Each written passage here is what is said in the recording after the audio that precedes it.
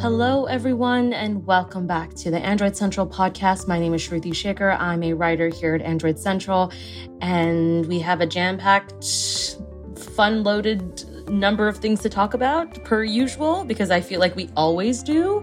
So let me introduce my guests. Nick Sutrick. Hi, Nick. How are you? Fantastic. The tech news sector is basically never boring anymore. So yeah, it's never boring. Exactly. I've got Michael Hicks with me. Hi, Michael. Hello. Hello. And I've got Andrew Myrick. Hi, good sir. Hello. Okay, so I want to start off today's episode, sort of a follow-up from last week's episode. I'm sure everyone heard our special Carl Pei episode, talking to him about nothing and the things that were coming up. Obviously, that was a much different episode for us because normally we have more people talking on the podcast, but it was just Nick and I. And that's partly because we had so much time with Carl, which I thought was different. Normally, when you get an opportunity like this, you get a very short amount of time. But we were lucky enough to have Carl with us for about an hour, which was awesome. So of course I wanted to start off with, our reaction to that episode. Nick, Andrew, or Michael, whoever wants to start first. What were your thoughts? I thought that I was very surprised about the answers that he gave. He was a lot more open than I expected him to be, just because you usually don't expect, these, and I know Carl Pei is different compared to the rest of them, but you still don't expect executives to be open the way that he was about everything. Yeah, I think one of the things I thought was very unique in his responses, not just about the company, but about him personally. I thought that was nice. When you hear those personal stories of struggles with imposter syndrome or struggles with maintaining employees, there was almost a sense of he's a human being and not just this entrepreneur, a CEO, an executive. We kind of saw him in that other light. And I agree with you. I think he definitely was careful with the things he was saying, but he definitely wasn't shy about being so open. Nick, did you feel the same way as well? Yeah. I mean, I liked a lot of the, I guess, sort of backstory that, came, especially with the company name and just some of the other little tidbits we got in there. It was just, I don't know, it was enjoyable. It was a nice talk. I know I worry with these things sometimes it's more of us just question, answer, It felt a little more organic than that, so I was happy about that. But yeah. Yeah, and I also, I appreciate that he was forthcoming with some of the questions that you had specifically, Nick, around the case. I think it was 2 episodes ago, or maybe 3, the team was sort of talking about, well, what would a case look like for a phone that would be transparent? And we were sort of trying to, speculate on what that would look like. And Nick, you asked that question. And I think when we were done, you were like, I was surprised that he even said anything, which is kind of cool. But the fact that he gave us some information about that, Nick, were you surprised by that information, or is that sort of in line with what we were thinking? I was glad he answered it, like you said. I mean, as far as the case design goes, that's what makes sense to me. And I think that was what we were saying in that conversation the other week, was if this is supposed to be like a special design, that's sort of the shtick of this phone, is to look different, I guess, in every way, right? Starting with the outside. It doesn't make a lot of sense to then do the same thing you do with every other phone and throw a big old case on it and cover it up. So, yes. Yeah, no, I agree. The other thing I thought was interesting in what he had to say, and maybe Andrew or whoever or Nick can jump in and tell me your thoughts on this, because I thought it was interesting, was when he was telling us about the marketing strategy for nothing in general. It's not like what other companies are doing. And something that I feel like he was reiterating on more than one occasion was the fact of he felt really bored with what's happening out, with other companies, and how, he's trying to make nothing to be more human, humanizing tech again, connecting with the consumer again. to me, that doesn't seem like the strategy that most companies take. We look at Samsung, Apple, Google, it's, or any of the other brands out there. It's not, it's very tech focused. It's like, yes, okay, like these are what consumers want to hear with camera, exactly. AI, like that kind of stuff. But when he was saying that he wanted to build that gap between tech and humans, I thought that was kind of interesting. I don't know. Did you guys feel that? Yeah, and we see that a little bit with Google's Pixel stuff lately, where a lot of their features, and I hesitate to call it marketing because Google still doesn't do like a ton of marketing for the Pixels, although the 6 was better. Basically, the whole narrative around that is making things that are convenient is not the right word. I'm trying to remember what word they're using, if any of you remember it, but it's, like you were saying with the human element, Google is basically saying these are things that are not even making your life more convenient, but they're more human focused. And I feel like nothing is probably the only other company that sounds like that they're doing that. I mean, of course, we don't know what the products look like yet, so we don't know how true that rings. But hearing them even say that, I think, is a step further than, like you're saying, other companies go, because a lot of times it's just, oh, well, check out our new UI or check out our new features. I mean, even Apple was guilty of doing that, which we'll talk about in a bit. Yeah. There's a lot of just features. And yeah. Something that stood out to me, like in terms of the marketing stuff, is it really seems like they're not going to pour a lot into it, because they don't have the company, not Carl specifically, they don't have the funds to have a massive marketing campaign. But he already confirmed that they're partnered with different carriers in different countries and stuff, and so that there's going to be more to come on that regard. And I just think that it's interesting that nothing is traveling a road that is not well traveled. They're going down a completely different path than what we're used to seeing, without also just following the same steps as the early OnePlus days, which I thought it'll be interesting to see how it all plays out. Yeah, and I think he was sort of, if I recall, I asked a question where it was sort of like, do you feel like you are a BlackBerry, where you are catering to a fan base who know who you are, who want the products that you put out, or is this sort of going to become the next Samsung? And what does that marketing strategy look like? And I think his response to that was, we're not going to be the disruptor in the way that phones are traditionally marketed in specific regions. Like, in North America, it's very carrier focused. In India and certain other markets, it's very, you purchase your phone separately and you get your SIM cards or whatever it may be. So I don't necessarily think, and I agree with you, Andrew, in that, he's doing a different tactic here, but I also don't think that he's trying to change the way phones are meant to be sold. I think he's taking that very strongly into account. But it is interesting to see the way, like it seems very strategic in my head.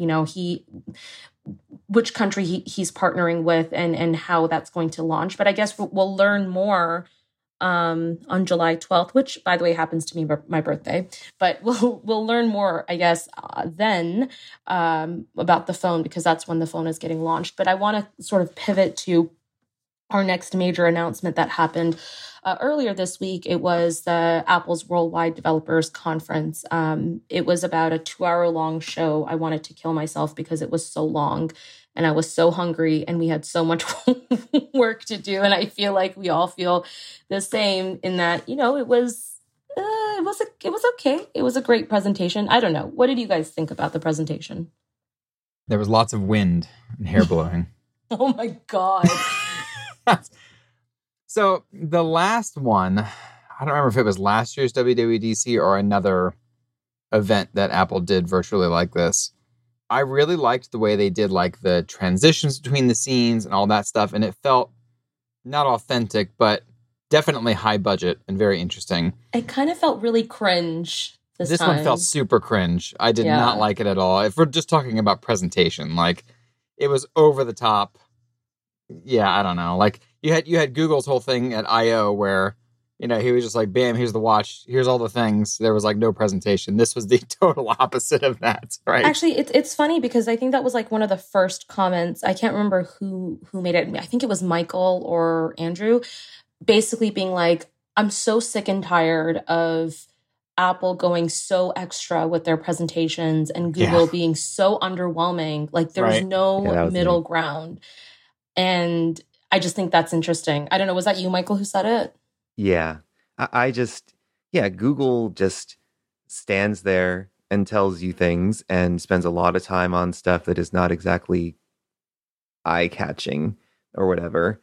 Apple also does the same thing with a lot of features that aren't necessarily game-changing or that you'll actually use, but it does it in a way that is very stylized and makes you want to keep looking at it and say, oh, that's interesting. I forgot Maps was the thing. So it works, but I guess the question is, what is more effective? There's a bunch of memes of Craig right now God, online. Is that good for Apple or bad for Apple? People are talking about Apple. And yeah. Go ahead. Well, no, I was just going to say, I agree. I mean, like any press is good press, whether it's bad, right? I think that's because at the end of the day, you're talking about the company. Like this has nothing to do with Apple, but like, you know, a while ago when Netflix released Bridgerton season 2, I was like, you know, there was certain parts of the episode or of the show that I liked and certain parts that I didn't like. And I was tweeting about it and someone commented like, it's, you know, whether the show is good or not, like you're still talking about it. And that's what Netflix wants. And I think the same goes for any company where if it's good news or bad news, like it's good for them. When we talked about the Pixel Watch getting leaked, it was good for Google, whether or not they wanted that to happen. It was good, right? And so I think when we talk about this over extravagant, you know, stretched out sort of announcement that Apple put out, and also with those like really cringe moments, I think it doesn't matter to them because they know that they still have their loyal fan base, and I don't think they care, frankly. My question is, in this day and age, who is this conference for? And the same thing can be said for I/O, right? Like these are both supposed to be developer conferences. That the initial intent was, here's a whole bunch of new stuff we're launching with our OS. Here's why developers should do ABCXYZ with their apps to, you know, now align with the direction of our OS. And it's turned into this hyper, you know, big budget, crazy produced show. But who watches this? Is it just us as journalists and then tech enthusiasts? Like, do they really need to go all out on this stuff? You know, it's for the media circus is what it's for. But like, does the media circus really replay all of these moments for like regular people to watch? Is there any purpose to what they're doing effectively is what I'm asking. I think the purpose of the new version of it, where you get hardware at the end, is to attract, in theory, everyday people. The people who are saying, I wonder if the next Pixel is going to show up. I wonder, you know, I think a lot of people probably watched WWDC just to find out about the new MacBooks. Well, I can tell you right now, I'm looking at YouTube, the Apple page on YouTube, and it says that 7.7 million people watched that specific event. And they watched it for the MacBook. I think they didn't watch it for Apple Maps or for, you know, the memes. Probably. They just wanted to know, like, how much better is the M2? Turned out not that much, but people, you know, did watch, and they got to see, like, okay, what colors are there going to be? And should I get the new Air or the new Pro? But before that, they sat through all the stuff that made them think, oh, maybe iOS, you know, has some cool new features. Maybe I should stick around and see them and not switch to Android. I guess that's the point. But I agree with you that it's, you know, developers probably don't care as much if it's just going to be all very consumer focused. Right. I don't want to throw you out of the loop, Nick, because I know you're going to be writing this article for next week, but obviously, like, don't reveal too much of your thoughts. But I do, you know, since we are speaking of the question of like, who is this conference for? And do people really care about the announcements that are happening? I think one of the things that you had brought up during our chat was, you know, there's all these new features. Like, I think there were so many new iOS features and new things that people can do on the Mac and the iPad. And it's like, are we being inundated with too many features? And like, how important are these features? And should we be talking about all these features? Like, is it too much for the user? And is it really necessary, or is it overwhelming? I don't know if you want to kind of give me your thoughts on that. It's a really hard conversation because, on one hand, you want new features, right? People have, just take the iPhone, for example, right? When you have Android users going, why can't the iPhone do this? I can't believe you guys haven't been able to do this for 8 years, or whatever that mindset is, right? There's always that every year. So you want these new features in the OS so that it can't be said that the iPhone can't do these things, right? But then at the same time, the whole point of the iPhone initially was that, yes, it's a powerful tool, but it's also simple. You don't have to really think about all these crazy things that you can do or need to find or whatever in all these menus.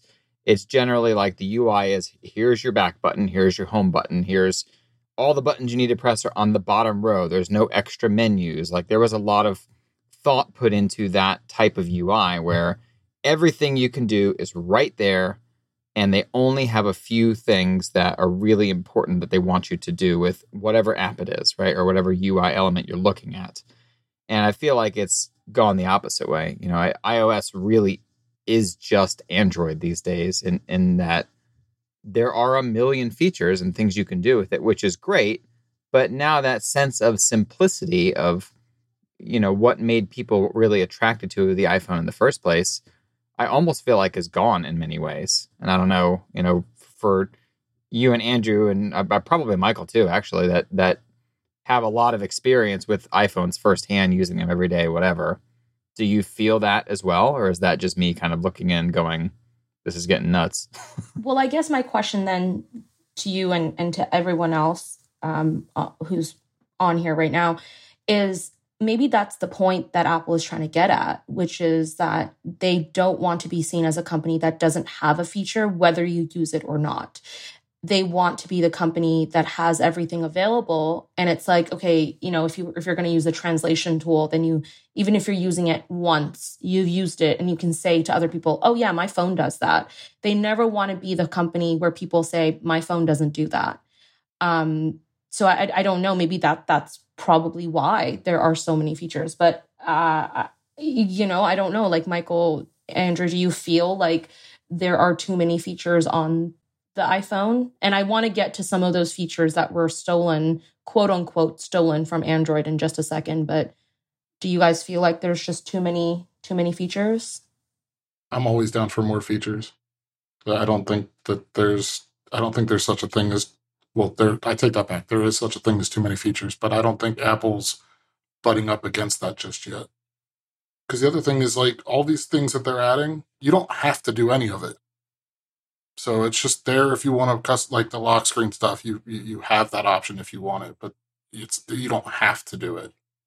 Yeah, I don't have too much to add to that.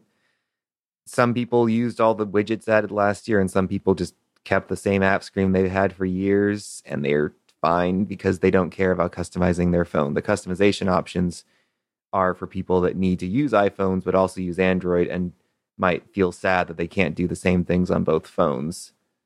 But yeah, there's a certain group of people that don't care at all about the new features, except for when they pop up as a little pop-up when you download the new OS, and they say, oh, that's cool, but then they might use it once and then forget about it, like Memojis.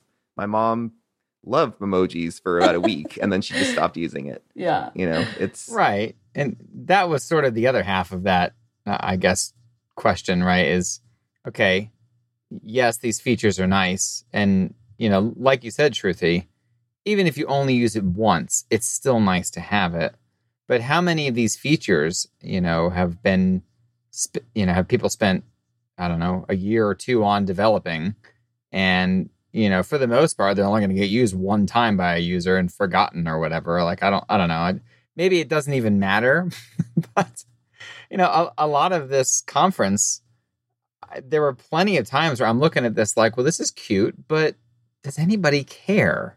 And that makes me think of another question, which is like, in 5 years' time, are we even going to have these conferences? Because it's like, there's so, like, how much more can you add? Right. Like, already there's all of these features.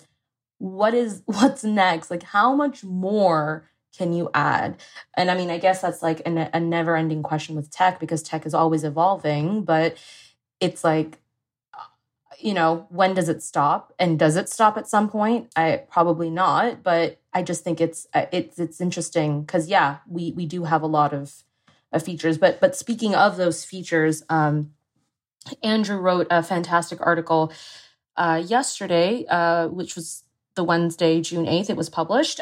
He wrote 10 things iOS 16 quote unquote stole from Android, which essentially means these were all the features that Google already had many, many years ahead of Apple, but Apple is now bringing it to their phones. And, when these features were announced, Twitter was going insane. I don't know if you guys noticed, but everyone was just like, wait, didn't Google do this already? Wait, didn't Google do this already? It was literally like every single feature. And some of those, like lock screen widgets, let's see what else, live text that was done by Google back in 2017, shared photo libraries, standalone fitness app, improvements to mail. I mean, like creating map routes with multiple stops. Like these are features that, Google kind of brought on so many years ago. And I guess I want to hear from Andrew, obviously, because you wrote the article. But also I want to hear what everyone else has to say. Like it's so interesting to me because whenever Apple does this, they make it seem so cool to the user when it's already in existence. Like it's been there already. And it's like, is there something Google does that makes them uncool? And then when Apple does it, it's automatically somehow cool to have these features. I don't know. That's just something that popped into my head when I saw these features. What do you guys think? To me, it seems like Apple still operates inside a reality distortion field, which was Steve Jobs' bread and butter. Like he just ignored everybody else and just focused on what he did. And it didn't matter what the others were doing. Now they're spreading out of that, as we can see from like the different new chipset announcements. Like they're actually comparing the, graphical power to a 3080 or a 3090 GPU for PCs. But for the most part, Apple's still just, hey, yep, we invented these features, even though, lock screen widgets were around for less than a year. I think it was like Android 4.2 to Android 5, and then lock screen widgets were gone. But I just think it's Apple being Apple. So then the question is, why bring it if, for example, Google stopped doing it? Like you mentioned, it was around for about a year, which is evident in the fact that one of the reasons why Google probably got rid of it was because it was inconvenient to the end user. Why would Apple want to bring on something then? Is it because they feel like they are doing it better than Google, or do you think that they think users really want that? Google got rid of it because of always on displays.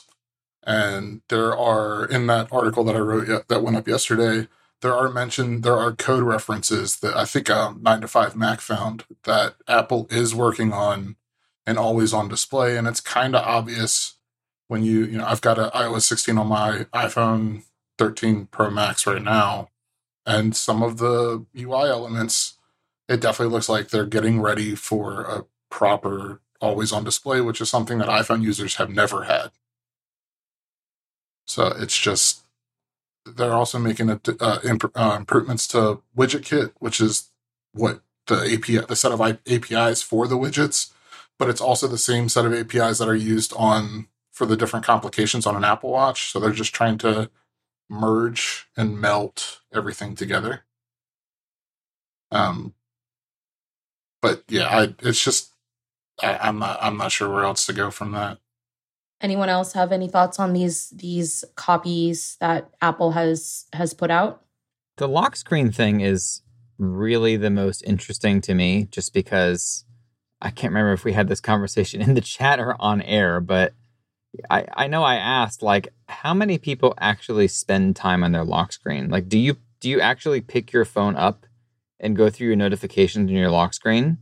Even I know obviously right now it's not as useful as what this update is going to bring, but do you really think that even with these things, you're going to pick up your phone and go, I don't want to unlock my phone, I just want to look at my lock screen? I mean, I'll be honest, I do that. I just Yeah, let I it, do too. my Face ID recognize me just so the notifications pop up and I say, oh, it's some spam text. And I just put my phone down because I don't want to unlock it to have to see that it's spam.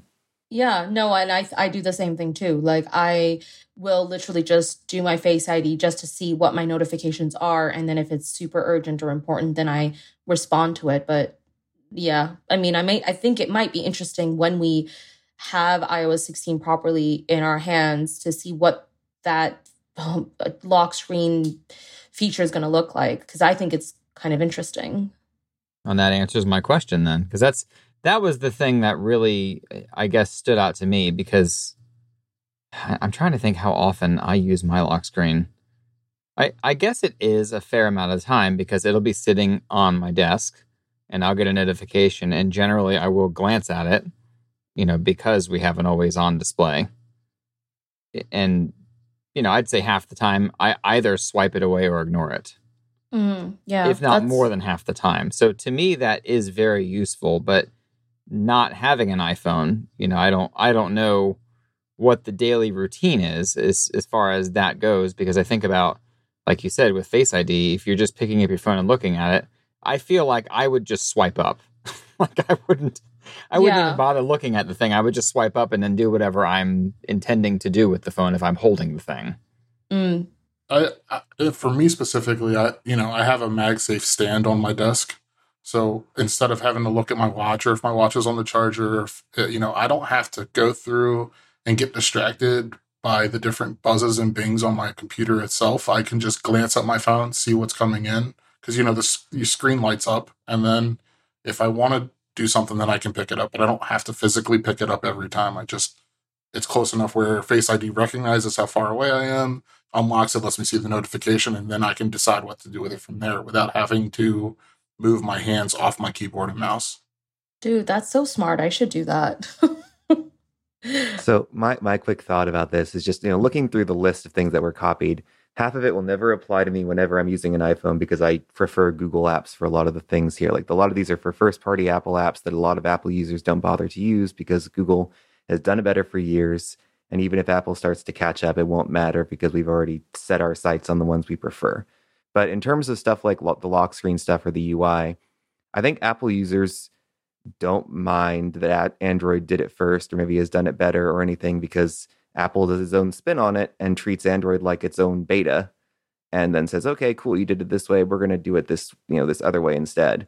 And then it works out for Apple users, and they say, okay, cool, we got it. Oh, you had it for years? Well, now I have it. No, cool. That's so true, though. Oh my God. Like, dude, ProMotion is the perfect example of that. Yeah, but also just what you said, Michael. Apple treats Android as its beta. That is hilariously so true. That's fair. Yeah, it totally is. But also, like, I don't even think most Apple users know that most of these features were already on Google. Like, I don't think they know that. Mm-mm.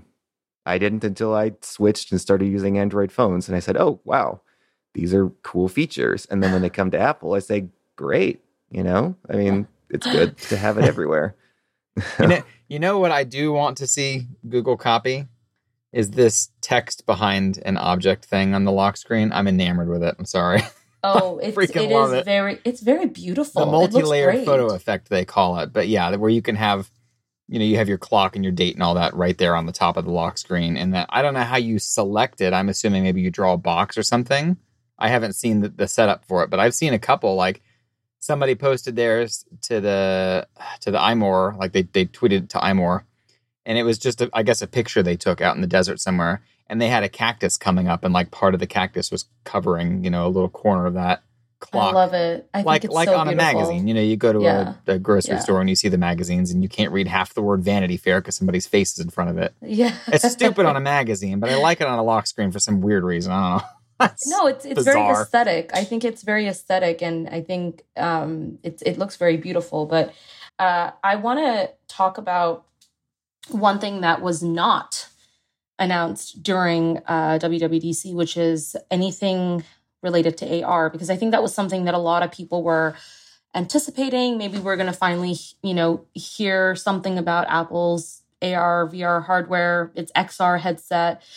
And Michael wrote a fantastic article. It's called AR Isn't Ready for the Real World Yet, and Apple's WWDC conference proved it. And I think it speaks volumes to the fact that a company like Apple, which we've seen it do with so many of its other products, where it sort of just sits back, relaxes, lets other companies put out, some products, and then finally years later will come out with a similar version. We saw that with this Fold. We know that so many other companies have a foldable device, but Apple doesn't. And now we're seeing the same sort of thing play out with the XR headset. Michael, I want to turn it to you, and what are your thoughts on this? Because you have quite a few thoughts about this. Yeah. So what's interesting to me is that the VR, the Quest does it. It works. It's for gaming. It's fun. For AR, it honestly seems to me like the "this is fine" meme in terms of what every single company is trying to do with it. Every single company wants to do AR. They think it's the future. They think they want to be part of the metaverse.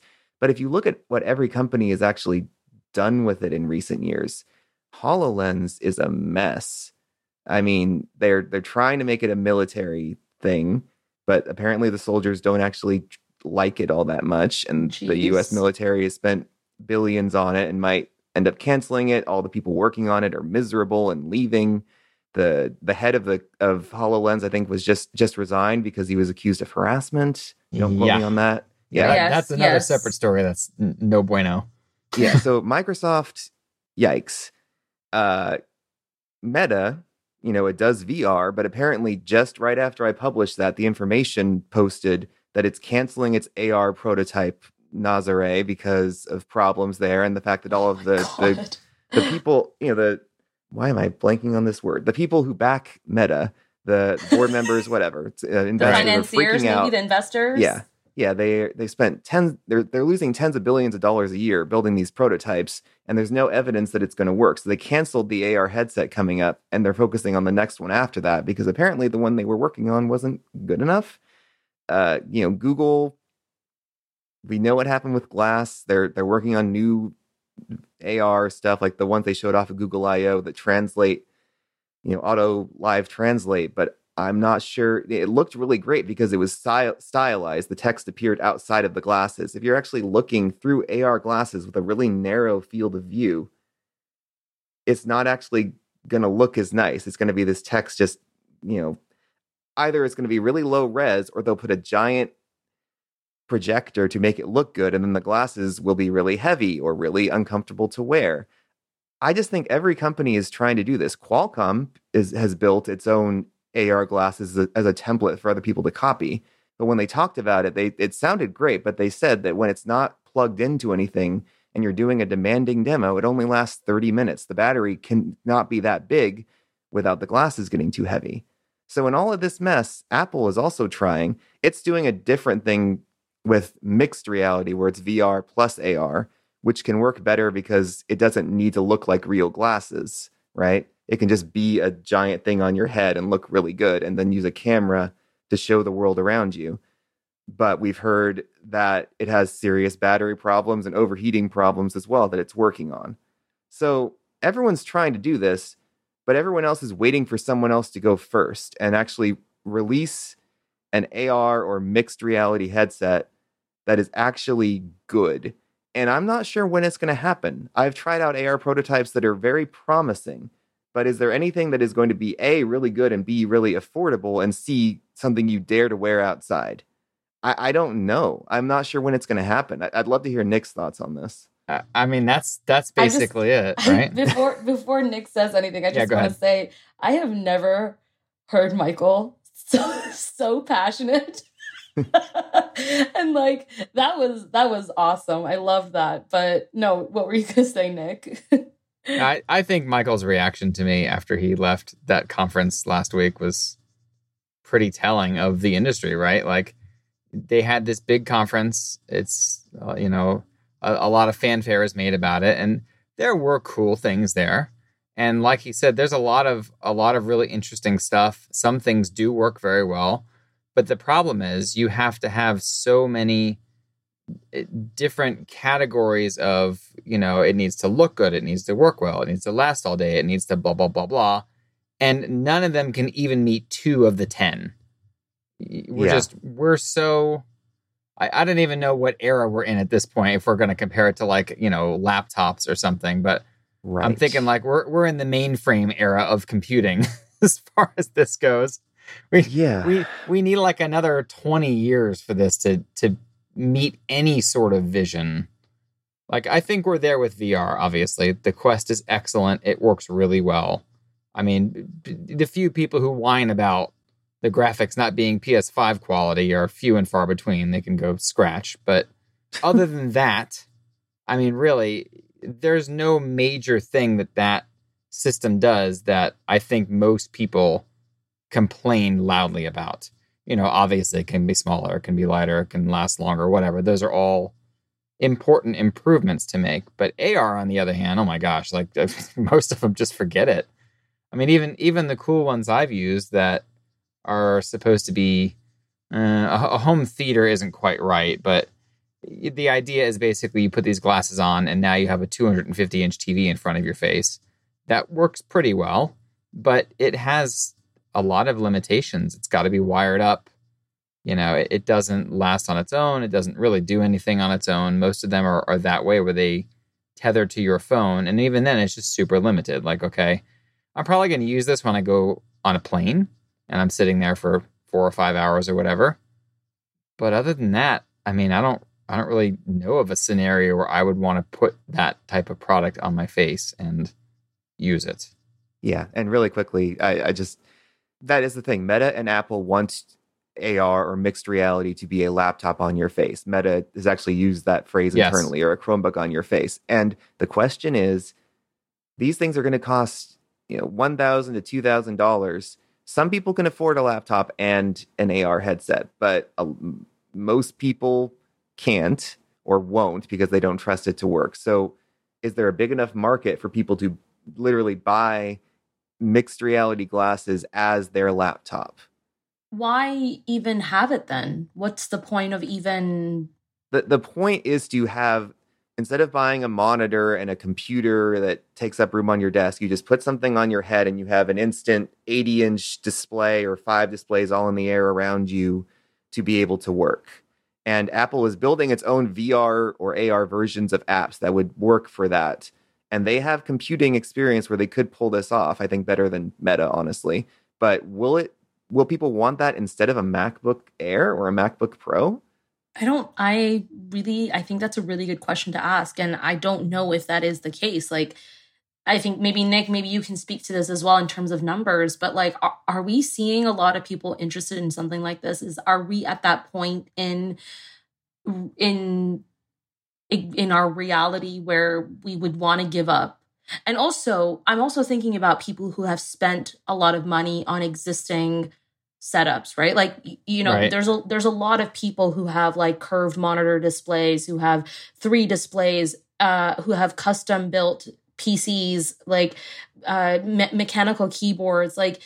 These are things that don't cost, that they're not cheap. Some people's setups can cost thousands of dollars. So it's are we at that point right now that would actually convince users to get to that point? Or is this kind of unrealistic?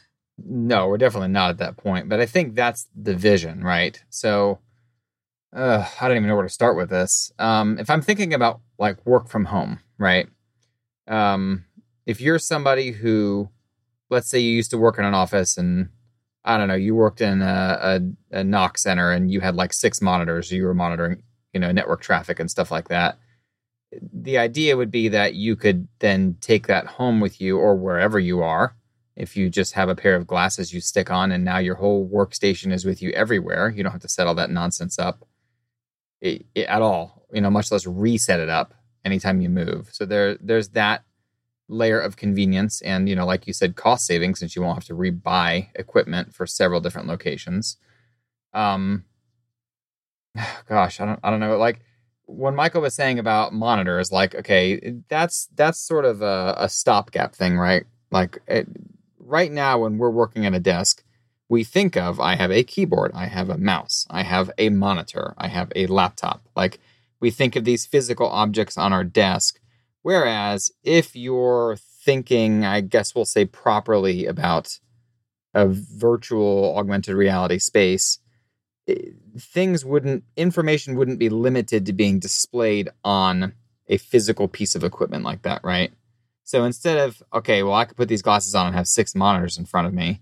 Now you could change your mindset to, I put these glasses on and all around me is information that I can pin. I can pin stuff to the wall. I can pin stuff to my desk. Like theoretically, you could then have a lot more space to work on.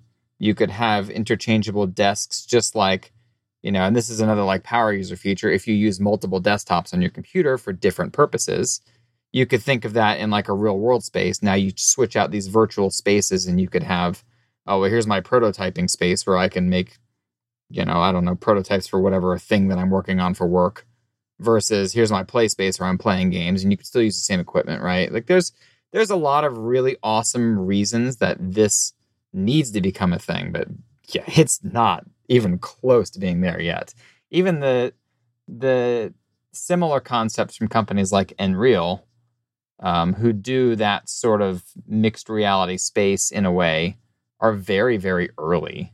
And they're very limited too. Like, the app has to work with that.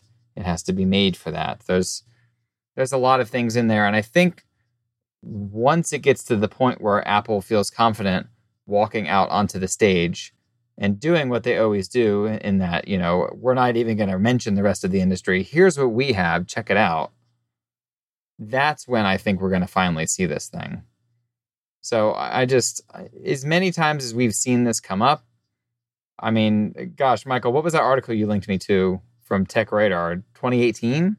Yeah, I wrote in 2018 a guide on everything we know about the headset and how it's coming out soon. Right. Yeah.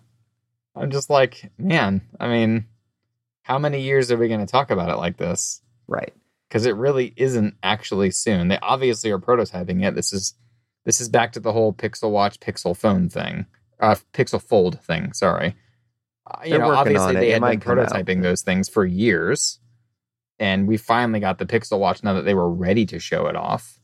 And I think this is the same way. It definitely exists. They're definitely prototyping it. It's definitely not ready. Yeah, and in honor of Jerry, who couldn't make it to the podcast today, whenever we bring up Apple VR, he always says, that's never going to happen. That's never going to happen. So, he kind of sounded like him too there. Just so you know what he would think if you were here. Channeling your inner Jerry. We miss you, Jerry.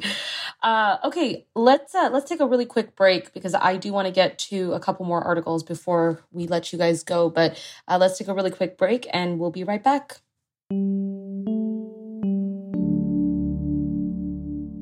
We've all been there.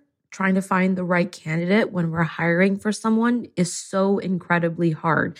And I think that's where Indeed makes a really good fit for if you're trying to find the right person to hire, because it's the hiring platform where you can attract, interview, and hire all in one place. Start hiring now with a $75 sponsored job credit to upgrade your job post at Indeed.com/ACP.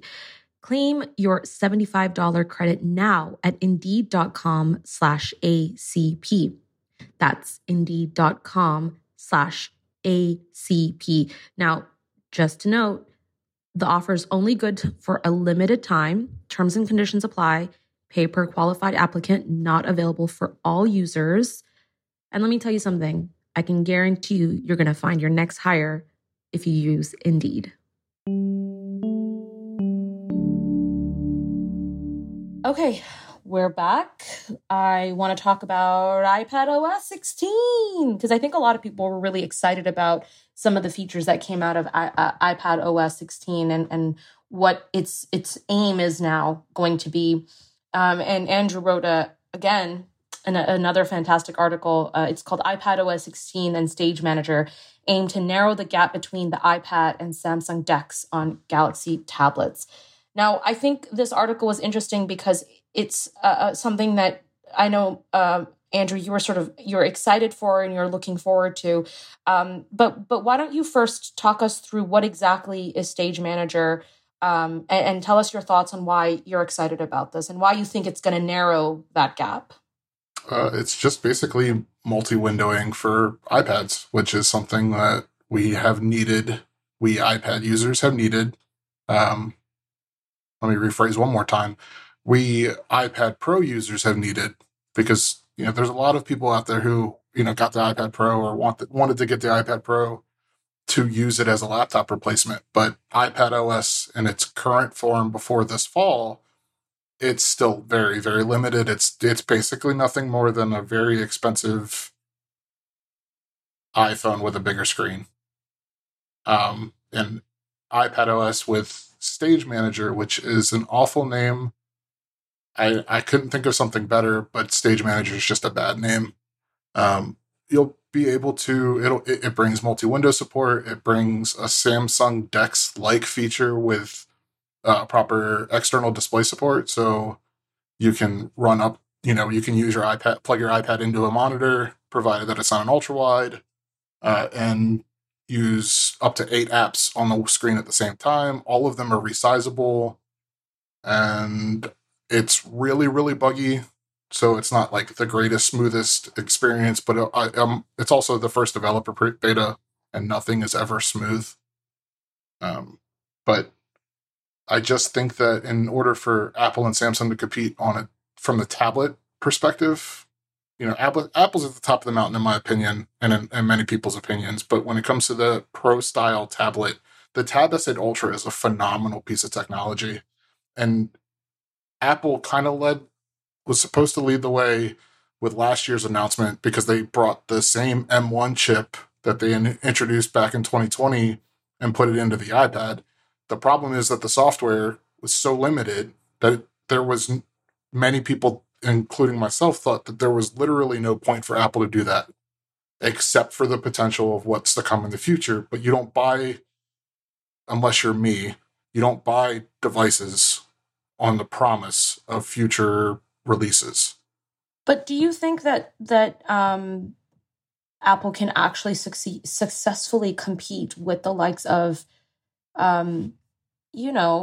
like the Galaxy tablets? We know that Galaxy tablets are very good at what it does, especially with DeX.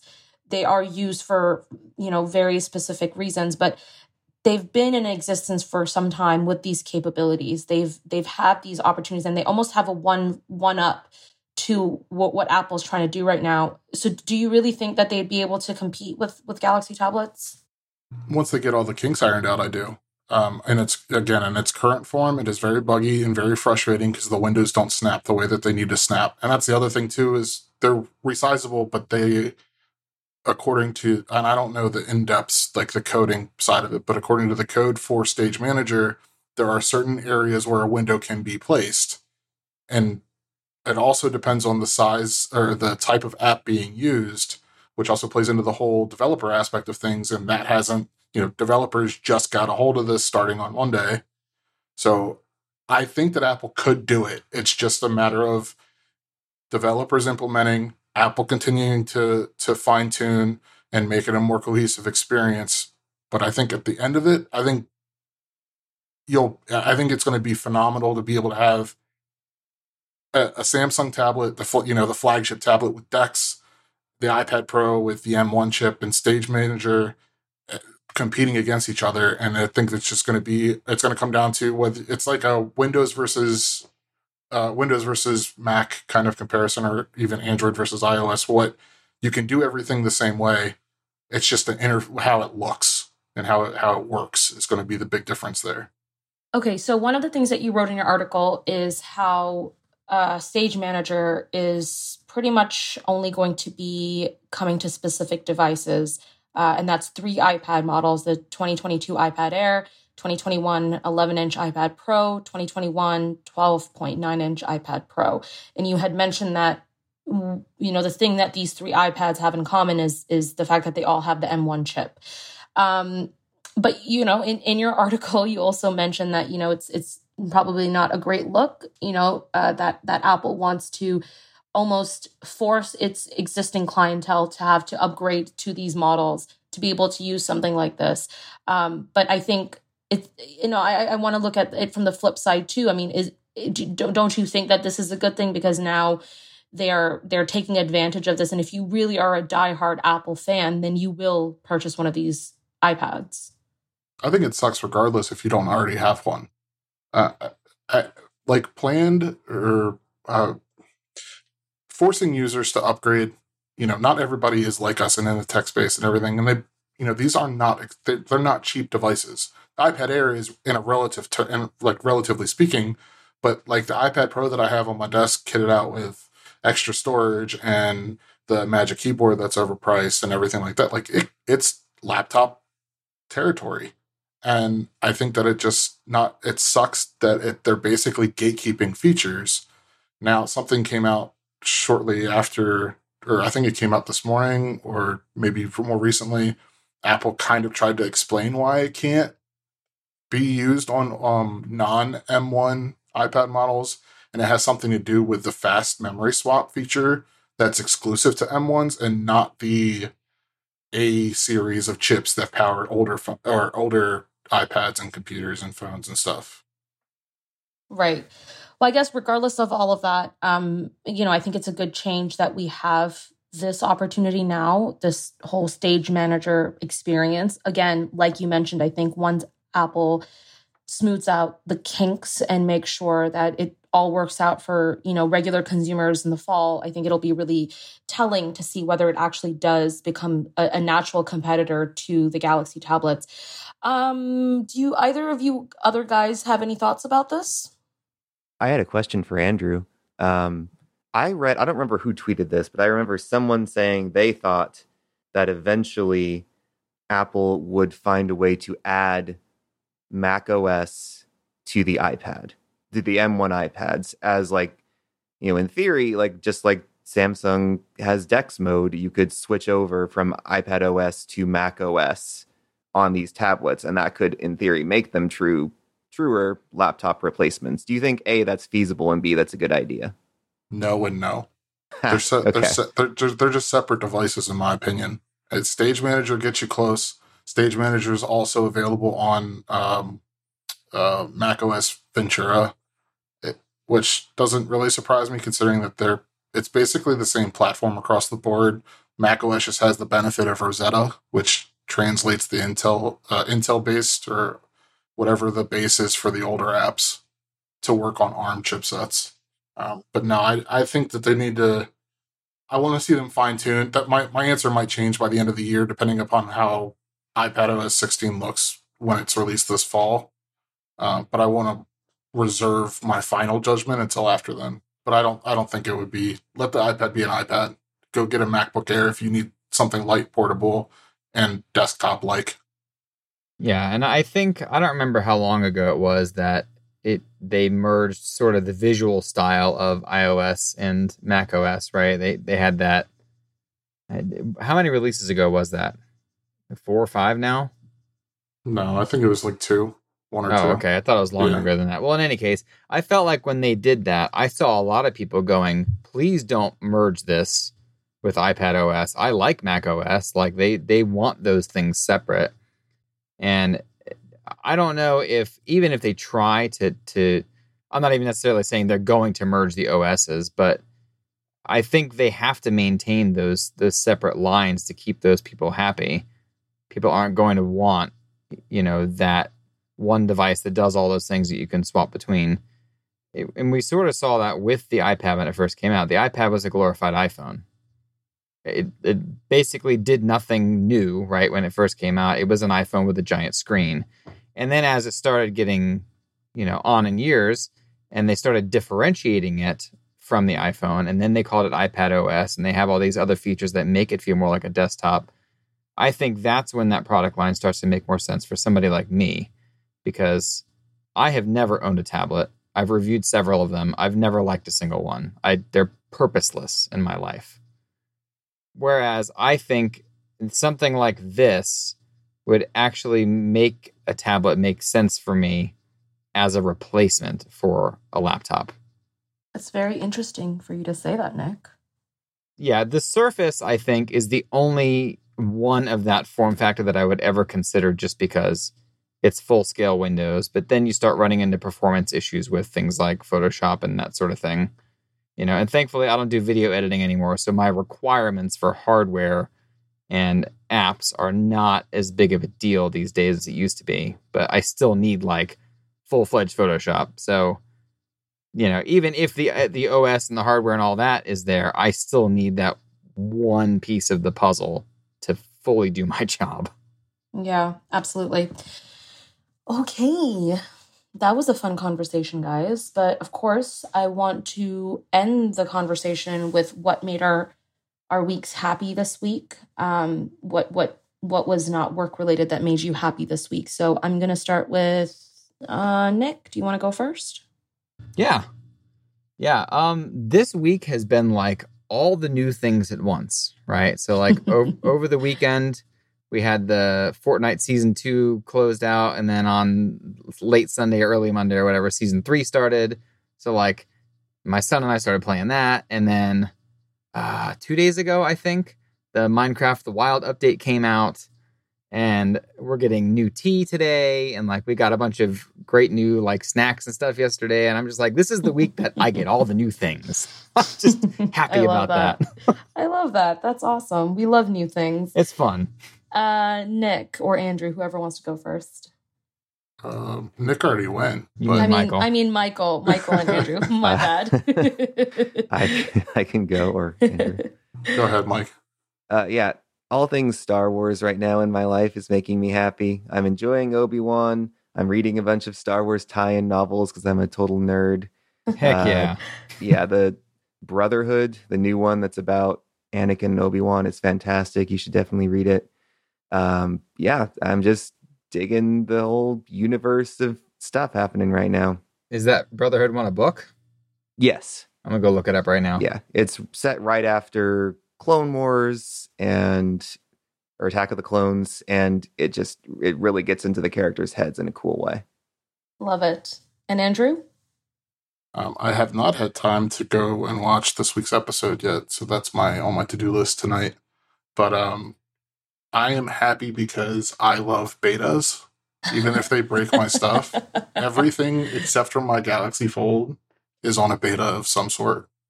So I'm also happy that my computer didn't crash while we recorded this. I'm really, I'm sad that you said that because we are still recording, but I think it should be fine. But I love that you love betas. That's amazing. What made me happy this week? Well, I mentioned in the podcast last week that I did get into a car accident, and I was fine. It was a rear ender. Is that what it's called? Anyways, I was rear-ended. Yeah, there we go. But in the meantime, I have a really great insurance company, and they settled me with a rental car, and I got a 2022 Jetta, a Volkswagen Jetta, and I didn't realize how enjoyable that car is to drive. Like, it's so nice. And yeah, that's been making me happy. And over the weekend, we went over up north to our friend's cottage, and I drove that car, and it was one of, like, I just love being able to just drive and listen to really good music. And you get up into the countryside or like cottage side, and the air is crisper, everything is clean. Like, literally the skyline looks like a wallpaper. It was wonderful. So that's what made me happy. And also one more thing, I just got a parks pass, and I'm looking forward to doing more reconnecting with Mother Earth and doing more hikes and nature stuff. So I'm really excited about that. And that's what's making me happy. Yay. Okay. Well, I thank everyone who listens to this podcast every week, whether it's in the morning, afternoon, or night. Thank you so much for taking the time and listening to us. We really appreciate it. And until next week, we'll talk to you soon. Bye. See ya. Bye.